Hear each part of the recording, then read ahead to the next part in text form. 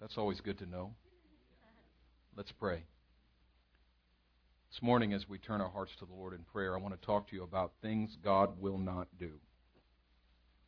Things God will not do. God, I thank you not only for what you do, but for what you do not do. Lord, what you are desiring is a people that not only apprehend your heart, but understand your ways. It was on the mountain that Moses prayed, teach me your ways, that I may walk in your truth. And Lord, we can spend all our time chasing you and never learn how to follow you. But you've called us to follow you, but in order to follow, we have to know your ways. Lord, we know that the heavens are higher than the earth and your ways are higher than our ways. But we also know that as the rain comes down from heaven, so your word comes down from your mouth. And your word reveals your ways, takes us to that higher place so that we can understand your ways and walk in your truth. So grant us your wisdom today, I pray. In Jesus' name, amen. The life of the believer is characterized by three things. The life of the mature believer, that is.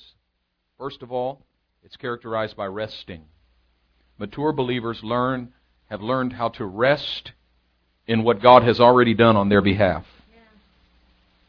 Secondly, it's characterized by reaching. Mature believers have learned not only how to rest in what God has done, but to reach for what He has not yet done.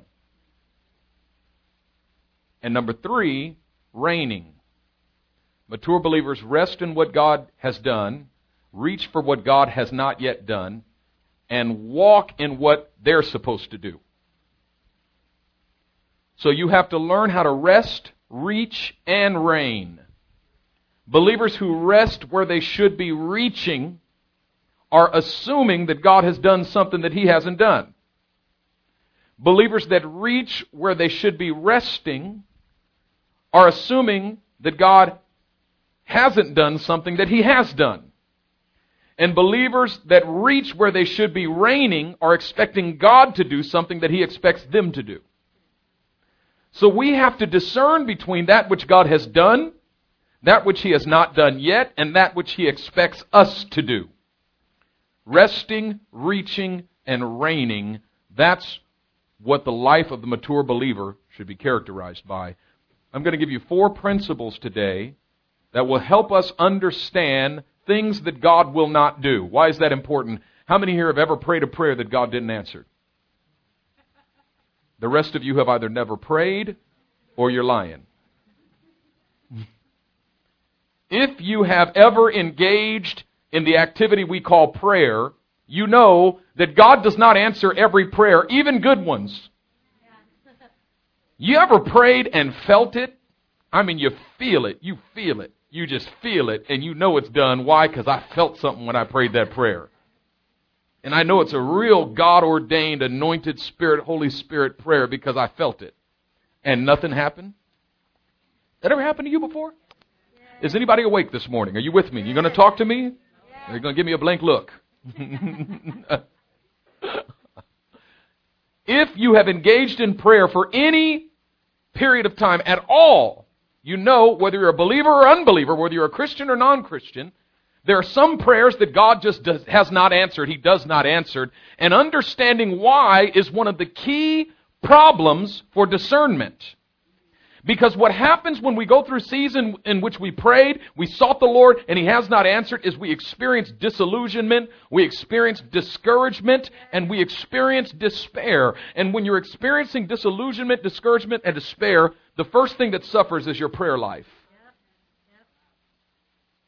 And the reason we experience disillusionment, discouragement, and despair is because of the reasons that we come up with for why God did not answer. And the reasons typically go something like this. God did not answer my prayer because He does not favor me as much as He favors so-and-so. You ever had somebody else praying for the same thing you were praying for and they got it and you didn't? Now, if you put 2 and 2 together, it just seems like God loves them more than you. Or, God did not answer my prayer because so-and-so has more faith than me. Faith is important, but it is not the only key to understanding what God will do and what God doesn't do. The first thing we do is we think it's either God's fault or my fault. It's God's fault if He loves so-and-so more than me. It's my fault if I just didn't have enough faith, or maybe I got sin in my life, or maybe I didn't pray enough, or there's something I did wrong. Those are typically the two categories into which we put our answers. Either I didn't do something right, or God did something wrong. And it's hard for me to actually really believe that God did something wrong, so I tend to take all of the blame on myself. Well, it's my fault. I didn't pray enough. I didn't fast enough. I tried to fast, but I ate at McDonald's, halfway through the fast. And then I got mad at my wife and then God just said, forget it. I'm not doing it. I'm going to do it for her because Vivian prays and believes and she doesn't quit in her fast and she never gets mad at her husband. And so that's why God will answer her, but He won't answer me. The funny thing is the people that you think are more spiritual than you, if you were actually to talk to them, they've probably done the same stuff you've done. They probably messed up in the same areas you've messed up. And somehow God answered their prayer and He didn't answer your prayer. But it enters back into the realm of mystery. If I can't put it in those two categories, why then does God not do some stuff? I'm going to give you 4 principles that will help us understand that today. Number 1, God will not do that which He has already called done. Perhaps He's already done it. You're wasting your time asking Him to do what He's already done. Now, of course, a ridiculous example of that is if you were praying for Jesus to come and save the world by dying on the cross. He died once for all, and He does not die again. He ever lives to make intercession for the saints now, but He does not die again. He died for all so that all may live, right? So that's already done. If you're not asking for another sacrifice for the sin of the world. But how about this one? Revelation chapter 1:6 says that He has loved us and freed us from our sins by His blood. So if you're praying for freedom for sin, you're praying for something that's already been done. John chapter 19 verse 30, Jesus is on the cross and He cries out, "It is finished," and then breathes His last. When He says it is finished, He means that the price has been paid and the door is open. The sins of the world have been atoned for by the blood of Jesus Christ. Now understand something. Your repentance doesn't save you. The blood of Jesus Christ saves you. Repentance is the alignment of the heart and mind with what God already did 2,000 years ago by the cross. Repentance means to change your mind. Remember, Paul said, believe on the Lord Jesus Christ and you shall be saved. Repentance is part of that believing because it's the turning of the mind away from the way I used to think towards Jesus Christ. Now I believe that Jesus paid it all. My believing doesn't save me. My believing brings me into alignment with the saving power that was already there. It's been there for 2,000 years. So whenever somebody gets saved, they didn't just get saved. They're entering into a stream that's been flowing for 2,000 years. But we're constantly praying for God to send the stream. Lord, would you send a stream and wash me of this? Would you send a stream and cleanse? No. The stream has been flowing for 2,000 years. You just got to begin to believe it. Jesus said it's finished. It's done. Now, when He said it's finished, He didn't mean everything's finished. I mean, there's stuff that's still in process. Hello? I mean, there's stuff that's still happening. The world is still subject to decay.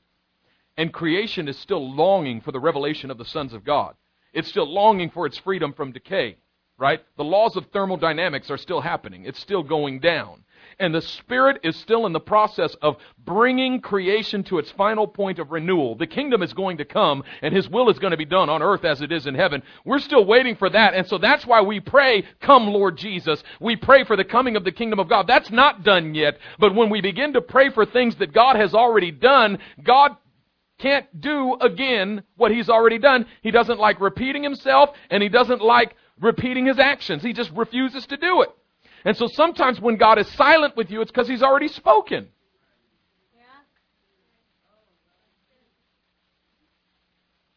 So He will not do again what He has already done. Ephesians 1:3 says He has blessed us with every spiritual blessing in heavenly places. It's already done. So if we're crying out for the blessings of the Spirit instead of bringing our hearts and minds into alignment with the fact that we are blessed. Here's the hardest thing as a believer is when God tells you you have something that you don't think you have. It's kind of like the angel of the Lord appearing to Gideon in the wine press and saying, "Greetings, mighty warrior." And he goes, "Mighty warrior? No, you're looking at a punk, not a mighty warrior. I'm such a mighty warrior that I'm hiding out in the wine press threshing wheat." And God's saying, no, you're already a mighty warrior. You just don't see that you have mightiness and warriorness. But I see what you don't see. Do you know that God sees the you that you don't see? And He sees that you have what you don't see that you have. It's just about believing that you have what God says you have. Joel Osteen says it right. This is my Bible. I have what it says I have. I am who it says I am. I can do what it says I can do. Amen? We got to begin to believe that.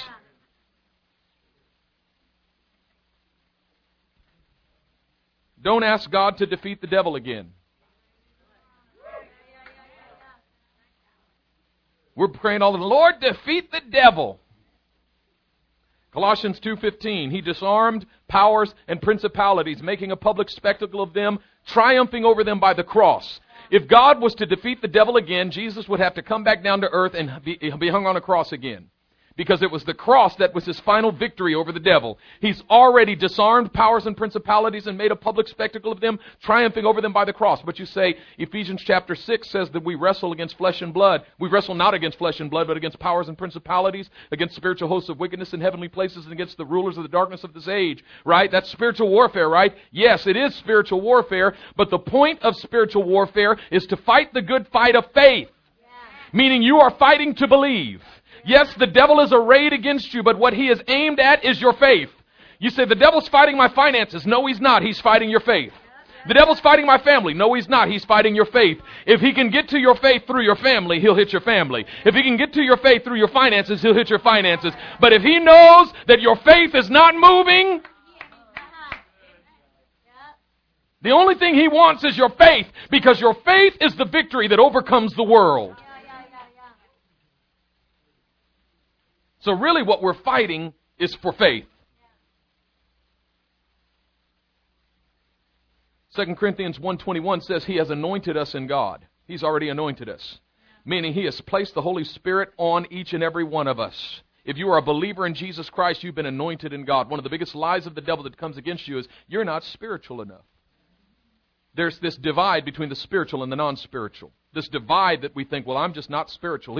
You know why we don't act spiritually? Because we don't think that we are spiritual. Yeah. And we have this, a lot of believers have this spiritual inferiority complex. Everybody else's spirituality is greater than mine. Yeah. You know, first of all, there's something human about that. Because there's always a human tendency to think everybody else around you is at a greater place than you are. To feel like I'm further behind than everybody else. But everybody else is thinking you're further ahead than them. I remember my last year in my PhD program, the last course I took, I thought I was the dumbest person in the room. I mean, there were 31 people in our cohort, and I thought I was the dumbest of all of them. I really thought that everybody else in the room had forgotten more than I ever knew. But on the last day of the last course in our coursework, the professor had everybody in the room just say a word of encouragement to somebody else in the room. Nobody can get it twice, so everybody had to get something.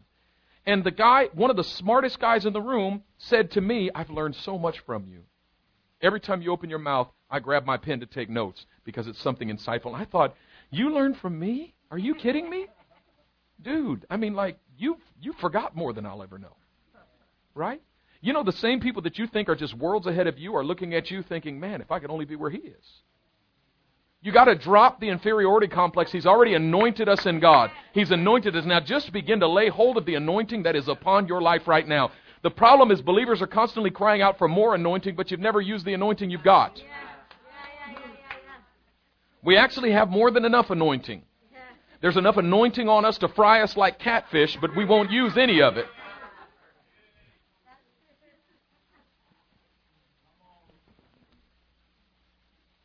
We got believers crying out for the gift of healing who have never prayed for the sick.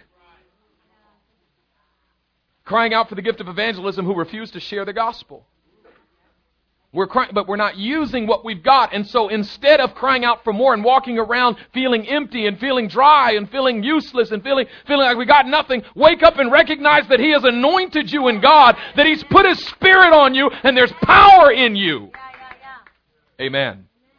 God will not do that which He has already called done.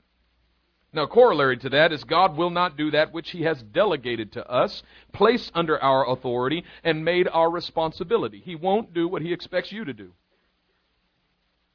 He will not do that which He has delegated to us, placed under our authority, and made our responsibility. If He's delegated to us, He does not intend to do it. In other words, He will not do for you that which He expects you to do for yourself. Now, the skit gave us a piece of that, didn't it? He will not take from us that which He requires us to give to Him. So many of us are holding on to something and going, God, take it from me. You have the power to. He says, yes, but I've delegated the responsibility to you. And I've delegated the authority to you to deliver to me what's in your hand. Moses, what's that in your hand? It's a stick. I want that stick. Throw it down. Moses had a choice at that moment to either hold on to a stick or to give it to the Lord. It becomes the rod of God once you deliver it to Him. Yeah. He will not take from us that which He requires us to give to Him. Secondly, He will not utilize the supernatural to circumvent our failure to use the natural. God will not utilize the supernatural to circumvent our failure to use the natural. My wife was in Paraguay. She got up at 5 o'clock in the morning. She went out on the balcony to pray, and she got out there and realized it was freezing cold. And the first prayer she prayed was, "Oh, Lord, supernaturally make me warm."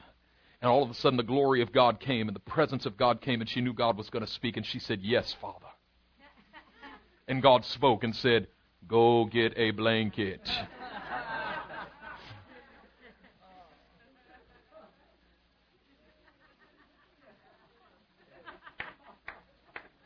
It's like the Lord just throws a cold glass of water in your face. And she said, the Lord spoke to her and said, "Before you ask for my supernatural blessings, learn to utilize my natural blessings."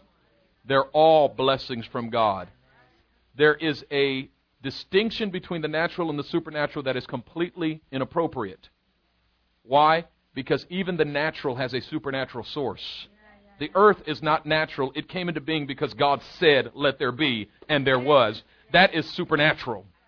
So that means that sometimes God will supernaturally tell you to go to the store and buy an aspirin when you have a headache instead of healing you of that headache. Instead of laying hands, you got it right there in the cabinet. Now, in the early Pentecostal movement, that was considered unbelief. That is not unbelief. I'm utilizing the natural blessings that God has given me. He's placed them at my disposal. And if I got to go to the doctor, I'm going to pray all the way to the doctor. God may use the right hand, He might use the left hand, but either way, it's the hand of God.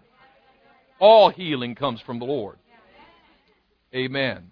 So He will not use the natural to circumvent our failure. He will not use the supernatural to circumvent our failure to use the natural. You know, people get in trouble with this in the area of giving, because I give my tithe, and I think that means that God's going to bless me tenfold, hundredfold, 1,000-fold, right? And so that means it gives me the freedom to go out and just spend my money foolishly. And then when I'm broke and I'm in debt and everything's falling apart around me financially, then I start questioning the Lord. Lord, what happened? You said that you would bless me. What happened? He's saying, no. I said I would bless you, but I still expect you to use a little common sense. Remember Dr. Kirby talked about the 10th gift of the Holy Spirit? Common sense. I told somebody yesterday I got the 11th gift of the Spirit, exaggeration. I use it to magnify the Lord. God will not do that which He has delegated to us, placed under our authority, and made our responsibility. Matthew 28:19, Jesus said, "You go into all the world and make disciples of all nations, baptizing them in the name of the Father, Son, and Holy Spirit." You go. God is not going to preach the gospel for us. He did not say, "Go and have a prayer meeting and wait for me to save the world." He did not say, "Mention the nations in your services and that will be enough." He said, "Go." If the disciples of Jesus do not go into all the world and preach the gospel and make disciples of all nations, the nations will not be discipled. Now, He will bless and empower our obedience to that commission, but He will not do it for us. You see in the book of Acts chapter 10, Cornelius was this God-fearing man, but he was a Roman centurion. He was a soldier. And he prayed every day, 3 times a day he prayed, and he gave alms to the poor, and the Lord really, really wanted to save him. So He sent an angel to him, and the angel did not preach the gospel to him. But the angel said, go and find Peter and listen to whatever he tells you. Peter still had to come down from the roof, journey to the city where the man lived, and go into his house and preach the gospel before they got saved. But they were so ready to be saved. Do you know there are people around you that are so ready? We got believers praying for the family members but never sharing the gospel with them. I'm praying, God save my uncle. Yeah, pray for your uncle and then call him.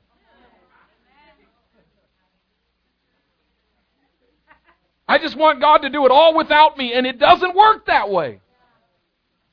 Carl Hargestam tells about a time when the Lord told him to go to the Guji tribe in Ethiopia. You remember that? Remember that story, the Guji people? Everybody told him, do not go to the Guji tribe. Why? Because the Guji tribe had killed every missionary that had come to them prior to Carl's visit.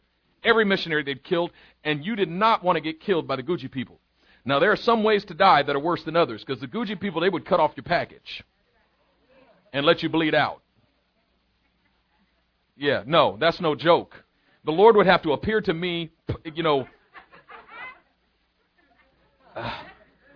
I'm not fooling with no Guji people, right? So the Lord speaks to Carl and says, fly your helicopter in there and preach the gospel to the Guji tribe. And everybody told him, don't go, Carl, don't go. No, he said, no, the Lord told me to. He flies in there, he lands his helicopter, he gets out of the helicopter, and everybody, the whole tribe comes. He has a translator with him. He starts preaching the gospel to the Guji people. Everybody is captivated. 15 minutes into his speech. Now, Carl, he's got his Bible story method. He starts with Genesis. In the middle of his Genesis thing, the chief of the tribe stands up and says, tell us about Jesus Christ. Carl says, wait, hold up. Y'all have killed every missionary that came up in here. Did one of them say, Jesus Christ? I'm like, what? How do you know about Jesus Christ? And he said, 5 days ago, a shiny man appeared to me. And the shiny man said, in 5 days, white men will fly down out of the sky. And you must hear what they say to you. And I asked the shiny man, what is your name? And he said, my name is Jesus Christ. Jesus appeared to this chief, but did not preach the gospel to him. In order to be saved, Carl had to show up. What if Carl hadn't come?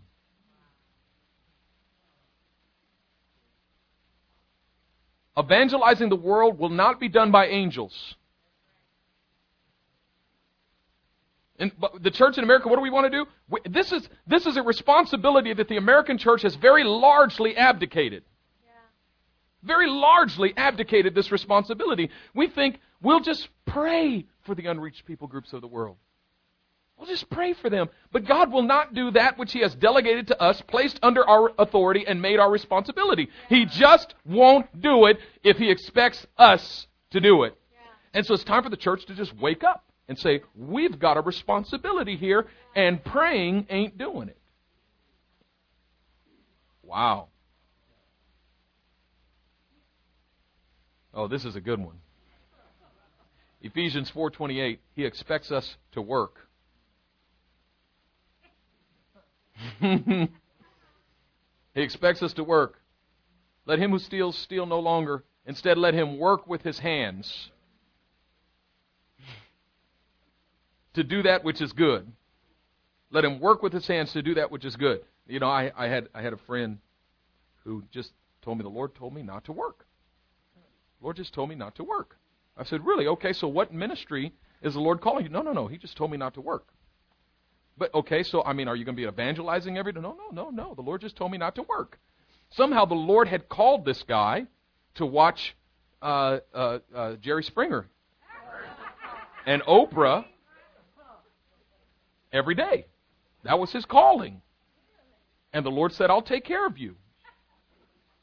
I'll take care of you. I'm not doing nothing with my time. Now, I'm not saying it's a sin to be unemployed. God forbid that I should come across in that way. Listen, that we are in a recession right now. Folks are losing their jobs and looking for jobs and having a hard time, finding jobs, and it's a tough place. Neither am I saying that it's wrong not to be working a job that pays you a certain amount of money. That's not what I mean. Sometimes God will call you to a ministry that's just not lucrative.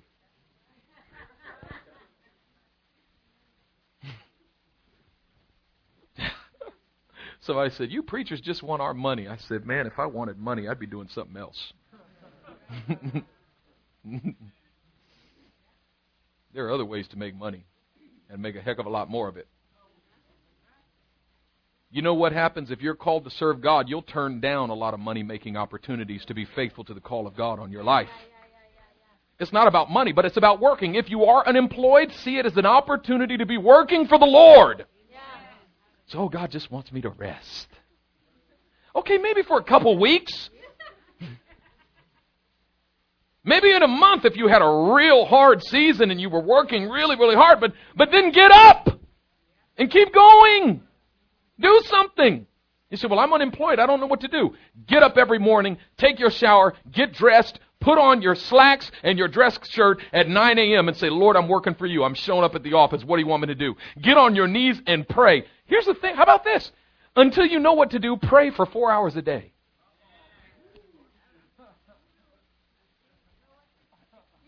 See, because when you were working, you had an excuse not to be praying. You say, oh, I'm so busy. I just wish I could spend time with the Lord. I was working. I'm just working. I got so many stuff. Now you ain't got no excuse. Now you have to face the fact that you just don't want to.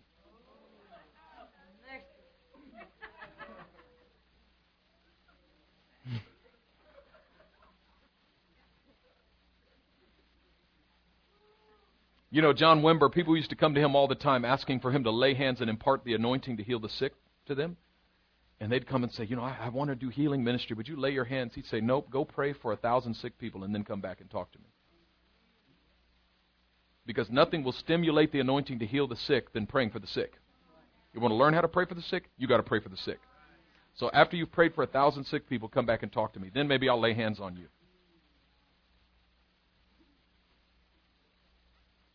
Don't call me for direction until you've prayed 20 hours on it. Email me.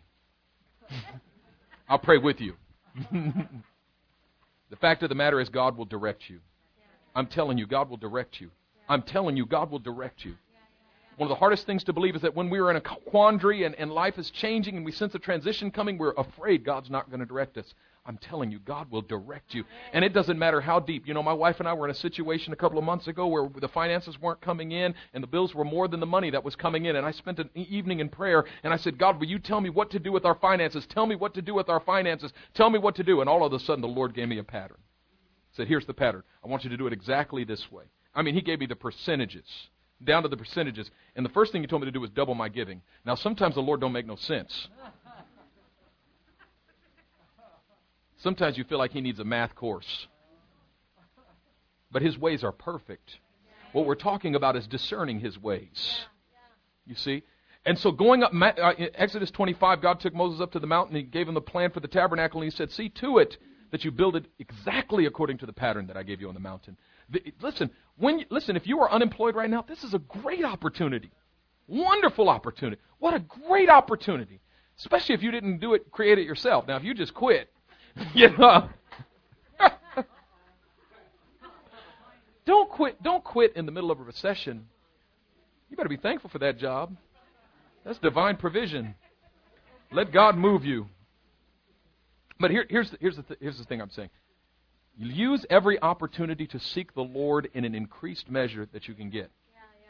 If God gives you some time off, get on your knees and pray and seek the face of God until he opens the windows of heaven. And I guarantee you, God will speak to you. God will speak to you. He will make it clear. He will give you the pattern. All we need is a word from God. I don't care what the struggle is. I don't care what the situation is. When we have a word from God and we have clarity from heaven, we can walk through anything. Amen. Amen. That's powerful. God will not do that which he has delegated to us, placed under our authority, and made our responsibility. Number 3, God will not do that which he has determined not to do. God loves you. He wants to give you the world. No good thing will he withhold from those whose walk is blameless. It's the Father's good pleasure to give you the kingdom. But he's still sovereign, and he still says no sometimes. And when he says no, it's no. Now, I love my daughter. I would give her the world. My wife and I love our daughter. The thing when you've waited 8 years for a child to come, It's a little dangerous because, you want to just give that child everything. And my wife, I see this look in my wife's eyes when she sees my daughter, and I feel it when I see my daughter. There's just this intense love. We would give her the world, but sometimes the answer is no. And there's no explanation, and she screams. Sometimes when she doesn't get her way, she screams. She screams bloody murder like somebody is doing something terrible to her. And we're just driving and smiling and thinking, you're just going to have to learn to deal with it because the answer is no. You can scream all you want. The answer is no. There are certain things that you come before God and the answer is just no. No amount of crying about it, pouting about it, screaming about it. You can fast until you're 98 pounds. You can speak in every kind of tongue. The answer is no. There are some things that God has just determined He ain't going to do. And if you can discern what those things are, and don't try to press through God's no, it's for your own good. When we say no to our daughter, it's not because we don't like her, it's not because she's not spiritual enough, not because she's not obedient enough, not because we favor somebody else more than her or all of this stuff. When we say no to our daughter, it's just not good for you. It's just not good. It's detrimental to you. We should be thanking God when He says no. So God will not do that which He has determined not to do. Now, there's a side to this. Luke 22:42-43, Jesus discerned it in the Garden of Gethsemane. When Jesus wanted something with the Father, often He just commanded it to happen. Because He just sensed the power of the Father on Him to do it. Lazarus, come out. He said in John 5, as the Father has life in Himself, the Son has life in Himself. The Father gives life to the dead, the Son gives life to the dead. The Father calls those things which are not as though they were, so does the Son. I do what I see the Father doing. Me and the Father, we're one. We're like this. So when He wanted the Father to do something, often He would just command it. Storm, shut up. Be still. And everything's calm. Fish, get in the net. Eyes open. Stretch out your hand. He's healed. Everywhere. But here in the garden, Jesus doesn't command the thing before Him to move, and we know it to be the cross. And He knew it to be the cross. He knew He was standing before the cross, and He knew that He was not supposed to command it to move. He knew that He was not supposed to lay hands on it. He knew that He wasn't supposed to spit on it. He knew that He simply had to embrace it, but He prayed this last prayer, Father, if it's possible, take this cup from me. Nevertheless, your will be done, not mine. Now, this passage of Scripture has been grossly misinterpreted by those who want to use it to teach us that God actually doesn't do nothing. You can't believe Him for nothing. Can't believe Him for healing. Can't believe Him for miracles. Can't believe it. Just it's His will. And that's kind of a rationalization for a powerless life in which God does absolutely nothing. Well, it's according to your will. According to your will. Well, He's told us that His will is as it is in heaven. Your will be done on earth as it is in heaven. There's no sickness in heaven. That means sickness is not God's will. So if you're sick, I'm not going to pray, Lord, let your will be done. I'm going to pray, Lord, heal him. I know it's your will. Why? Because there's no sickness in heaven. Timing, we're going to have to talk about that in a moment. It might not be God's time to heal him, but I know it's God's will to heal him. We're going to talk about that. But Jesus knew that He was facing the cross. God will not remove your responsibility to carry the cross. He will not use supernatural power to circumvent your call to carry the cross. Now, sometimes we call the wrong thing the cross. But that doesn't mean that there's no cross. There is a cross, and you're going to carry it. And you're going to carry it every day. Sometimes your cross is the call to love somebody that gets on your last nerve.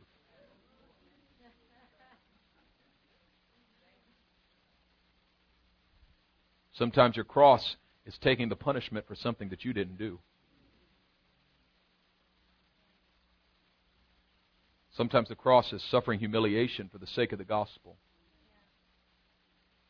In that moment, do you deliver yourself from humiliation, or do you stand boldly to be a witness for Jesus? He will not deliver you from the cross. He expects you to carry it. Jesus said, if it's possible, let this cup pass. But nevertheless, your will be done, not mine. And then he backed off. And in the very next verse it says, then an angel came and strengthened him. God didn't remove the cross, but God strengthened him to endure it. Sometimes you're standing before a situation that you would rather not walk through, and you say, God, would you deliver me from this situation? And sometimes God says, no, I'm not. You're destined to walk through this. I'm going to get glory for this. I'm going to use what you're getting ready to walk through to bless my people and set them free. I'm not delivering you from it. You're going to walk through it. But here's what I'm doing. I'm sending a messenger to strengthen you. I'm sending an angel of the Lord to stand next to you and strengthen you. I'm going to strengthen you to walk through it. That's what Isaiah said. When you walk through the rivers, they will not overwhelm you. When you walk through the waters, they will not overflow you. And when you walk through the fire, you will not be burned. He didn't say he was removing the rivers and the waters and the fires, but he said, when you walk through it, I'll be right there. Another passage of Scripture that's been grossly misinterpreted by those that would seek to convince us that God doesn't actually do anything miraculous is Paul's thorn in the flesh. 2 Corinthians 12:9. But the other side of it is that those of us who believe in the supernatural working of God have often thrown this passage out. As if it means nothing to us. The fact of the matter is, Paul prayed 3 times, he said, for God to remove the thorn from his flesh. He prayed 3 times. Now, when it says Paul prayed 3 times, it means something different than when we pray 3 times. Most believers can pray 3 times in 3 minutes. When Paul says, I prayed 3 times, it wasn't, Lord, please. No. Lord, please. No. Lord, please. No. Yeah, God's not going to do it. Most believers can we know exactly what God will not do within about 30 seconds. Because that's about as far as our faith reaches. Before we just quit. I guess it's a thorn in the flesh. Guess I just got to endure it for life. Because I tried for 30 seconds and it didn't break. When Paul says he prayed 3 times, it means he went through extended periods of fasting and prayer on 3 occasions. 3 times he came to the end of his rope with this thing and said, I'm going in my prayer closet and I'm not coming out till this thing breaks off my life. 3 times, and each time the Lord gave him the same answer. My grace is sufficient for you, for my strength is made perfect in your weakness. I'm not taking away this weakness, Paul, but I'm giving you grace. I have determined not to remove it from you. And you can fast and pray all you want. I'm not doing it. But what I'm going to do is strengthen you through it. Strengthen you. And on the other side of that strengthening of grace, Paul said, I now rejoice in it. I used to cry about it and ask God to remove it. Now I rejoice in it. Listen, if there is something that if there is a cross that God is expecting you to carry, pray until you're strengthened by the grace of it. It said of Christ in Hebrews chapter 12, He endured the cross for the joy that was set before Him. The grace of God comes to set joy before you and say, you can endure this by the power of the Holy Spirit for the joy that is set before you. Are you hearing me? Amen. And finally, number 4. God will not do now that which He is determined to do later. Some stuff, it's a yes, but not now. I'm going to do it, but not in your time frame. And we think our time frame is everything, don't we? If God doesn't do it right now, the world is going to end. God's later means what He is doing right now is strengthening your faith. It means your faith isn't strong enough yet. And if your faith isn't strong enough yet, it means that the trial has not had its intended effect on your life yet. So you're not ready to come out of it yet. Stay right there. No, but God, I can't handle this anymore. No, God knows how much you can handle. He knows how to infuse you with the right amount of strength to make it through the trial for as long as it takes to make it through it. Elijah had to journey 40 days and 40 nights to arrive at the mountain of the Lord, and the angel knew exactly how much bread and water he needed to eat to make the journey.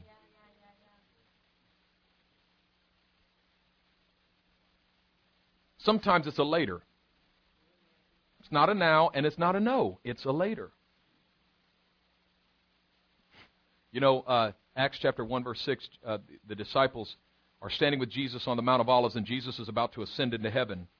And he tells them about the end of the age, and they say, Lord, at this time will you restore the kingdom to Israel? And Jesus says in verse 6, it's not for you to know. Look at your neighbor, say, it's not for you to know. I don't care how prophetic you are. I don't care how many dreams, visions, revelations, and interpretations you get. There's some stuff that's just not for you to know. I don't care how many mountaintops you've been to. I don't care if the Shekinah glory has visited your room in a cloud. God will tell you some stuff, but He won't tell you everything. There's information in the kingdom is on a need-to-know basis. Jesus said, you don't need to know this. There's a lot you will know. I'm going to reveal to you the mysteries of the kingdom of heaven, but the times and the seasons that the Father has set in His own power, it's not for you to know. It's not your concern. Don't be worried about that. That's grown folks' business.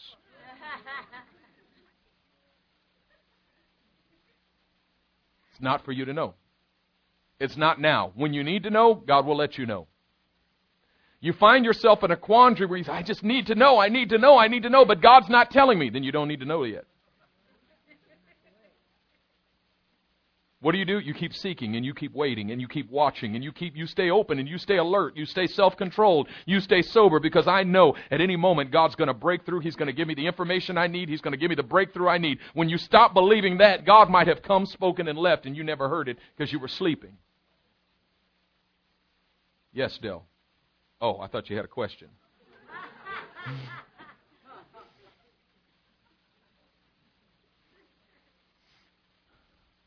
God's laters are always for later glory. Now here's the thing. You have to be careful not to steal somebody else's thunder. God will not allow you to steal the thunder of one of His other kids. Stuff that He's assigned David to do, He's not going to let Joseph do. And stuff that He's assigned Joseph to do, He's not going to let David do. So if David is busy trying to do something that God has ordained for Joseph to do, God just shuts the windows of heaven and says, it's a later and it's a not you. That's not chose. Acts chapter 3, Peter and John are walking into the gate beautiful to pray. There's a man lame from his mother's womb, which means he's been there for decades. Which means Jesus walked by him every day. The man looks up at Peter and John asking for alms. Peter says, I don't have any silver, I ain't got no gold, but I do have something for you today.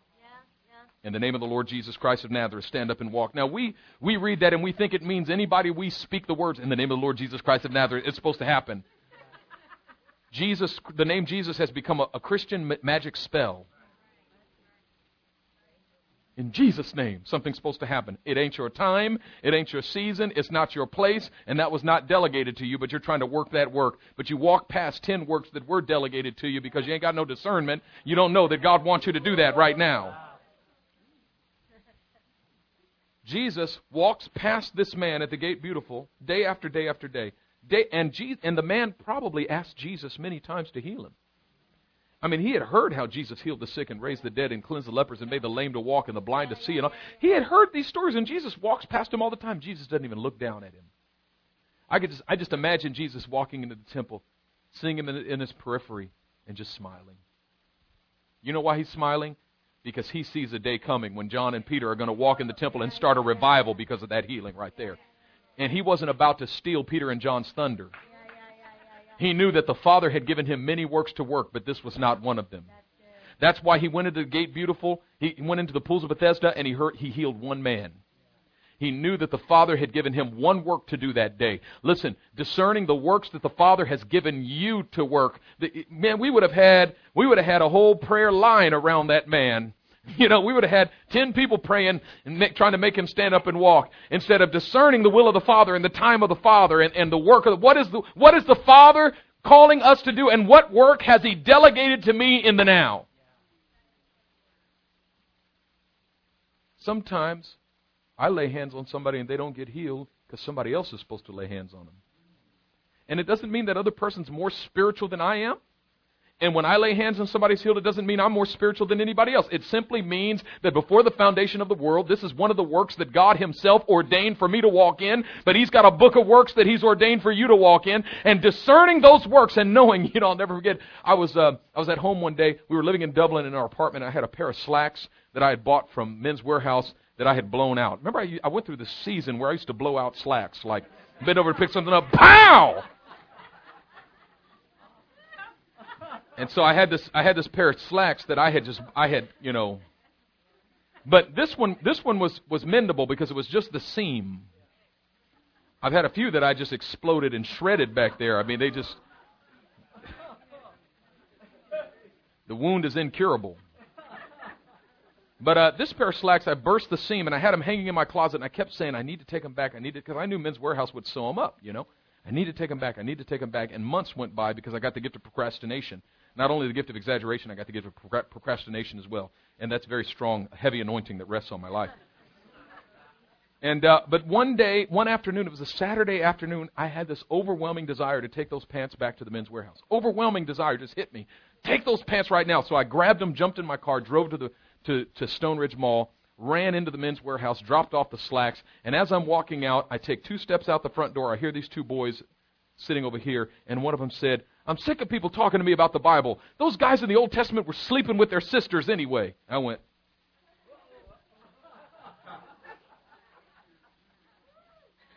I walked over there. I said, hey, guys, how you doing? And the one of them who said that, he said, what do you want? And the other guy said, hi, how are you? I said, I'm doing good. Can I talk to you guys for a second? And before the guy who said that was about to say, no, we don't want to talk to you, the other guy said, sure. I said, well, it sounds like you guys are talking about the Bible. Yeah. Started up this conversation. Within 30 minutes, both of them took my hands and asked Jesus Christ to be their Lord and Savior. But what happened there? Was it because I know how to evangelize? Or is it because God had ordained that moment? He saw those 2 boys sitting there, and he said, go take your slacks. Take your slacks in there right now. And as I came out of the door, I literally felt an anointing of the Holy Spirit come on me for those 2 boys. I just felt it come on me at that moment. I knew it was that moment, that season, that God had ordained that for me. That was the work that he had written in his book, and he saw it coming down. And you know, God has works that he can't wait to see you walk in. He's like, oh, this is the day. Holy Spirit, this is the day. Jesus, this is the day. Watch this, watch this. He's got 3 hours and 22 minutes and 40 seconds left. He's going to hit that work. Yeah. The question is, do we live with that eagerness? Yeah. Do we live with that anticipation about discerning his ways and walking in his ways? God will not do now that which he has determined to do later.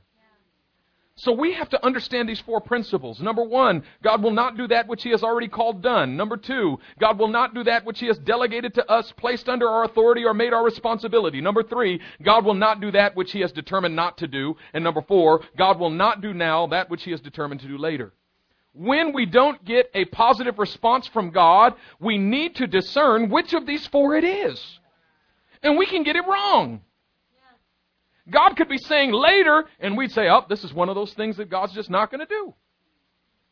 We could be saying now, and God could be saying, no, I expect you to do it. We have to discern, is it already done? Does God expect me to do it? Will God just not do it at all, or will he do it later? The process of discernment, that becomes the subject of our prayer. But first and foremost, as these principles are solidly implanted in our minds, what they do is they outstout all of that extra stuff. The devil will give you his reasons and his interpretations why God is not moving on your behalf. It's because you ain't got no faith. It's because you're walking in unbelief. It's because you got sin in your life. It's because you messed up. It's because you haven't been a Christian long enough. You haven't read enough of the Bible. You haven't memorized enough Scripture. You haven't loved your neighbor very well. You don't give your tithe. The devil will give you all kinds of reasons why God is not breaking through on your behalf, and none of them are actually biblical. But they're plausible, and so we buy them. But the process of discernment sets us free from discouragement. And it sets us free from disillusionment. And there are many of you in the room right now that you are struggling with disillusionment and discouragement because you went through at least one season in your life of intensively seeking the face of God, and God did not come through in the way you expected him to come through. I talked to a guy one time, he said, I fasted for 40 days, just water, and expected God to break through in powerful and marvelous ways, and nothing happened in my life. And so he began to live a lukewarm Christian life. Why? Because he had no discipline? No, because he had no encouragement. Many of you here think you just don't have any spiritual discipline, and the problem is not that you're undisciplined, but that you're discouraged. And God wants to heal your discouragement. He wants to heal your disillusionment. He wants to touch that broken place in your life where you're afraid to jump in the waters of faith, like my wife was talking about earlier. You're afraid to jump in those waters because it looks dangerous. Because if I can't handle another disappointment, I just can't handle it. If I seek God and He doesn't do it, I can't handle it again. I can't go through that again. And so I need to stay in the safe place. And the safest place to be is just to live a moral life and to memorize a few scriptures and to sing some worship songs. I'll come so close, Lord, but I'll draw the line in the sand and say, I won't come any closer because it gets dangerous. This morning, the word of the Lord is coming to set you free. It's coming to heal you. And I just sense that there's so much disillusionment and discouragement in this room because many of us have been hurt. We've been broken in the past. But the Scripture says that He heals the brokenhearted and He binds up their wounds. And the Scripture says, and many in this room have sought forgiveness and repentance for that for which you need healing. Really underneath it is a hurt that needs to be healed, not something that needs to be repented of or a sin that needs to be forsaken, but a hurt and a wound that needs to be covered up and needs to be closed up. And today God wants to come and pour out the balm of Gilead. He wants to come and pour out the balm of Gilead to heal those broken places, to bind up your wounds, and to authorize you to begin to believe again, to authorize you to begin to pursue again, to authorize you to begin to seek the face of God again, because mark my words, we are entering into a season, and it's already begun today, in which God is making available to us the things that we have cried out to for years. Some of us even for decades have cried out to God to do the things that He is about to do in this season, but He requires us to enter into it by faith. He requires us to step back up to the plate and begin to believe again, to rise up to that place of belief again and say, no, God, I know it didn't work 1,000 times before, but I'm going to do it again. I know it failed 250 times before, but this is 251st and it's going to work today. I'm believing you, God. I'm believing you, God. I'm standing in faith believing. The word of the Lord is coming to heal right now. Let's just bow our heads. Thank you. Father, I pray right now in the name of the Lord Jesus Christ that your word, by the power of the Holy Spirit, would begin to remove barriers in every heart and every mind. Lord, you're removing disillusionment. You're removing fear. You're removing unbelief. You haven't come to shame anyone. You haven't come to beat down anyone, but you've come to heal a lot of people. Some in this room and that have been crying out in their hearts, God, why can't I seek you? Every time I try to pray, it's like this wall I can't break through. Why can't I pray? I'm having so much trouble believing. I wish I could believe. I want to believe. I wish I could be spiritual like other people I see that just seek the face of God. But for some reason, I just can't. But the word of the Lord is coming to you today, and the Lord is saying to you, I've chosen you, and I've set you apart. I'm leading you through this valley. I'm taking you out, and I'm taking you up to a mountaintop. And the word of the Lord, knowing where you are today, gave me this word. I preached at the Ark last night a completely different message. Why? Because God had a special word for you. He had a special word for the Ark last night, and He had a special word for Living Hope this morning. Wherever you are, whatever you've experienced, God knows it. God knows it, but the Lord wants you to know today that He's trustworthy. He's trustworthy. I know some stuff hasn't worked, and you don't understand why. Even with these 4 principles, there's still an area called mystery. Stuff that these principles can't even explain. The revealed things belong to us, but the secret things belong to the Lord. And there are secret things that He just hasn't made known. But I want you to know today that the one thing that is revealed is that nothing can separate you from the love of God. Nothing.